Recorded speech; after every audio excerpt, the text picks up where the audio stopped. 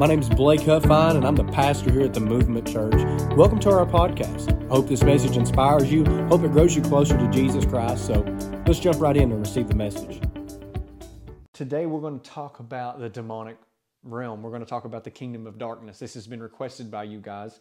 So we're going to jump in and kind of digest what demons are, how to recognize demons, and we're going to actually look at them in Scripture and see where they were in Scripture. So first off, maybe you don't believe in demons. Maybe you're more of a person that believes in familiar spirits, or that's what you call them. But you have to acknowledge that demons are real. If you believe in the Bible, you have to acknowledge that demons are real. And you might be one of those people that says, well, demons were of the past. Demons were of the biblical times. They're not still here today. So we're going to address that, and we're going to look at the Scripture to back it up. But first, we have to acknowledge that demons are real because Jesus casted out demons. They're mentioned in several places in the Bible, Old Testament and New Testament, in the Psalms. But the Scripture I have to you is the New Testament. And we're going to acknowledge that in Matthew 8, Mark 5, Luke 8, Mark 1, Luke 11, Mark 9, Matthew 9, Luke 4. Jesus casted out demons, okay? And it wasn't just Jesus that casted out the demons. You might say, well, that's because he was the Son of God. He came, he was the Christ, so he could cast out demons. But Jesus actually appointed his disciples to do it. The 12 did it in Mark 6. Mark 3, the 12 casted out demons. And you might say, well, that was just the 12 disciples. That was just of that time. Well, I want to tell you that in Luke 10, the 72 did it. Jesus appointed the 72 to cast out demons. And it's important to acknowledge that even in the Scriptures, whenever Jesus was facing Satan himself, and when he's casting out the demons actually weren't lying during the deliverance. They weren't lying. They were using deception. We're going to go into that. So you might say, okay, well, here's all the Scripture. I've looked at it. Okay, so demons are real. Demons were real in this time. But that was before the cross, you might say. That's before Jesus died on the cross. Well, maybe that was only for the disciples. So we're going to take a look at a few more things to warm us up to this topic. Many are familiar with the commission, the Great Commission, which happened after the resurrection. Mark 16, I'm going to read it for you.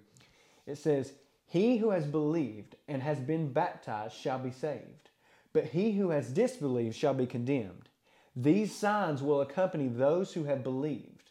Not these signs will accompany the disciples. These signs will accompany those who have believed. In my name, they will cast out demons. They will speak with new tongues. They will pick up serpents, and if they drink any deadly poison, it will not hurt them.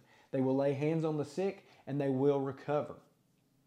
Okay, let's go to Matthew 28 and look at the Great Commission. "Therefore, go and make disciples of all nations, baptizing them in the name of the Father and the Son and the Holy Spirit, and teaching them to obey everything I have commanded you." Well, what did he command them? He said to cast out demons, heal the sick, raise the dead, cleanse the lepers. So if we're obeying all he has commanded us, and Jesus says that the signs will accompany those who have believed, then, so people who believe are called to cast out demons. You might say, well, this is still only the biblical time. This is only in this general area of the gospel. Well, if you look in John 14 says, "Truly I say to you, he who believes in me, the works that I do, he will do also, and greater works than these he will do, because I go to the Father." And then later on in the verses, it says that I will ask the Father, and he will give you another helper, which is the Holy Spirit, and that he may be with you forever. So right here we see that God is not going to withhold the Holy Spirit on his people.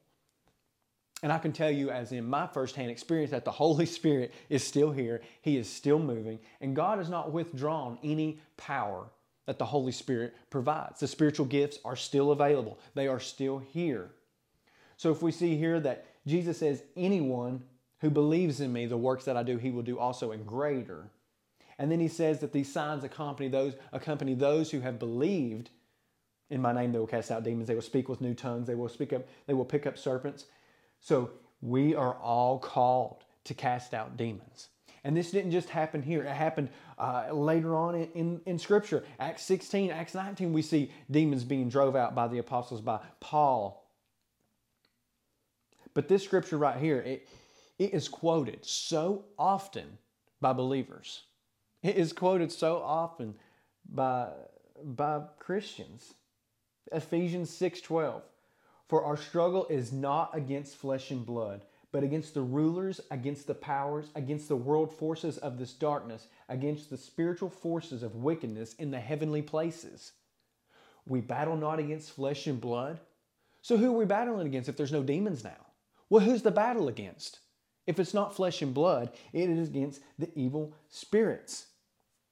We're told in Scripture in 1 John to test the spirits to see if they're from God. So you're going to tell me that all throughout Scripture that these are just for the people of the time? Then why do we even read the Bible anymore if it doesn't apply to us? If it doesn't even apply to us, I'll tell you that Hollywood has brainwashed our human race of what demons look like in a person. The manifestations are not these... Look, I know a lot of you have seen these scary movies where when someone's possessed by a demon, they're crawling up the walls and levitating. And all these things can be extreme manifestations of a demon. They can be extreme manifestations through a person.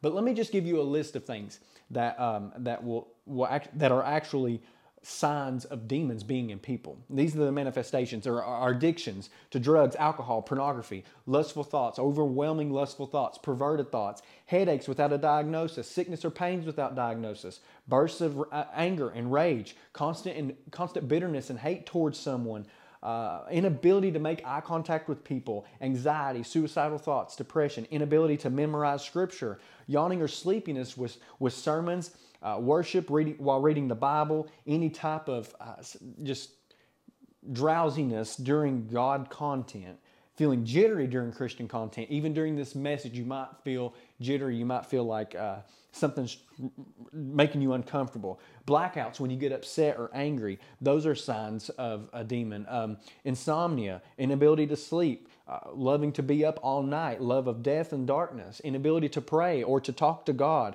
constant thoughts of doubting your salvation, not believing that you're truly saved even though you've received Christ. And some of you even may have the Holy Spirit and you still doubt your salvation.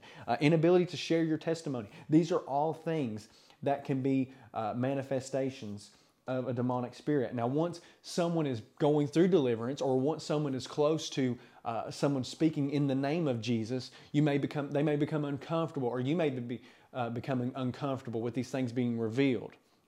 And someone starts to speak directly to the demon, or naming the demon to it itself. They may become uncomfortable. They may start having these manifestations. So it's important to not be blind to the truth. The Bible says that men perish for the lack of knowledge. So here's the knowledge to you. Here's the Scripture being presented to you. Where Jesus casted out the demons, where the disciples casted out demons, where Jesus commands the disciples to go and teach people to obey. And He also says that people who believe in Him will do the same things and greater. Then what are you going to do with this information? What are you going to do knowing that the Holy Spirit is here forever?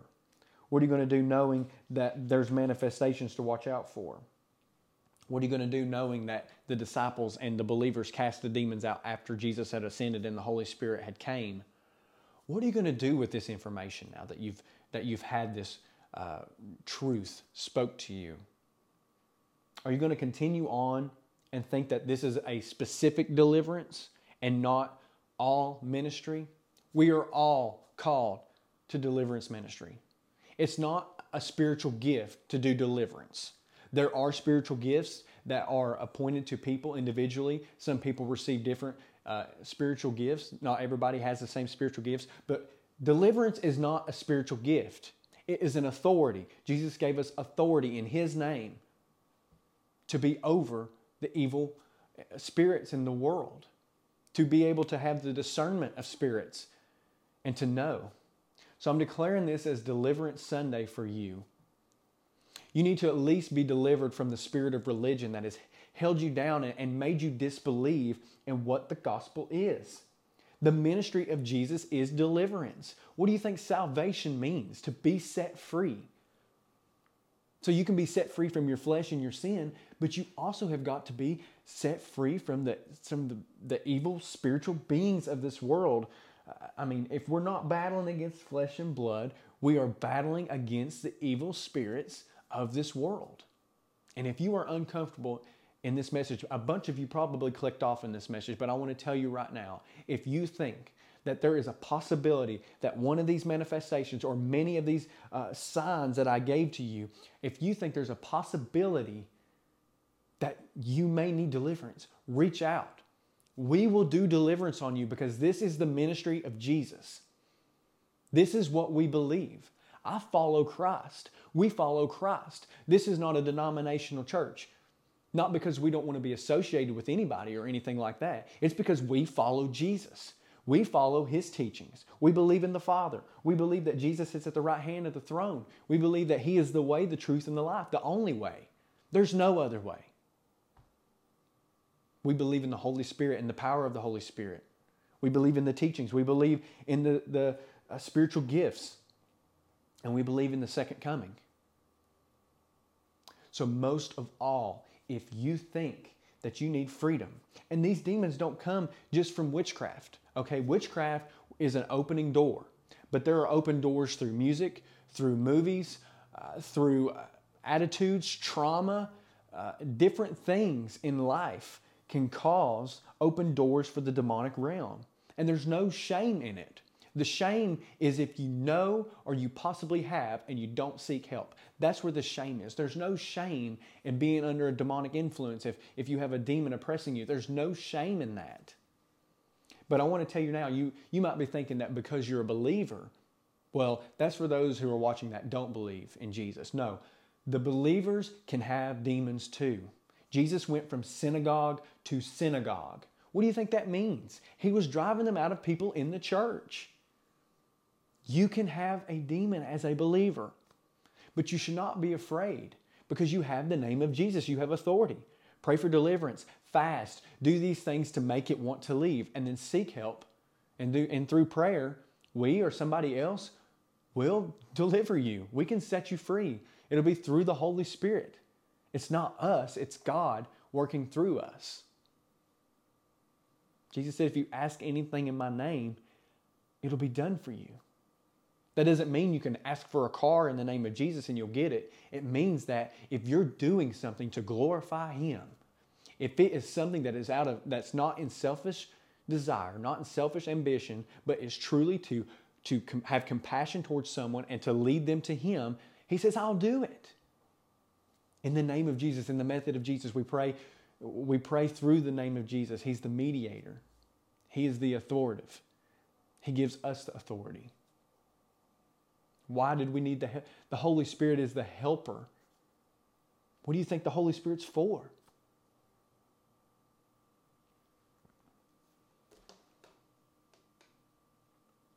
So guys, I invite you to, if you need help, if you think that there's a possibility, and these things can attack through dreams. They can manifest through dreams. Maybe you have sexual dreams. Maybe you're seeing dead relatives in your dreams and they try to mingle with you and they're trying to talk to you and they're trying to connect with you. Or maybe they even visit you, not even in a dream, but at night. Maybe there's familiar spirits. These are not good spirits, guys. These are not good beings. They come as false bearers of light. Scripture says that the devil himself is a false bearer of light. He comes through deception. He comes through lies. You're not talking to your dead relatives. You're not speaking with familiar spirits, spirit guides. These things are evil, and they will appear as whatever it takes to come into your life. So I want to invite you, if you think that there's a possibility that, hey, I think I need help, there's no shame. And it's completely private. We won't release to anybody. We're not going to upload videos of it or anything like that. But we're simply out for you. We are trying to help you. We want to help you be free. That's what coming to Christ is about, is being set free from the world, from the wicked spirits. Don't let these things bind you in chains of your past and of evil thoughts and all these things I named. Get set free, guys. If you need help, reach out. We are here for you. Thanks. Be sure to share this message. Send it to someone you know that may need this. We have authority in the name of Jesus, and we got to team up and expand the kingdom of God. God is pouring His Spirit out. God is doing something new. So will you be a part of it?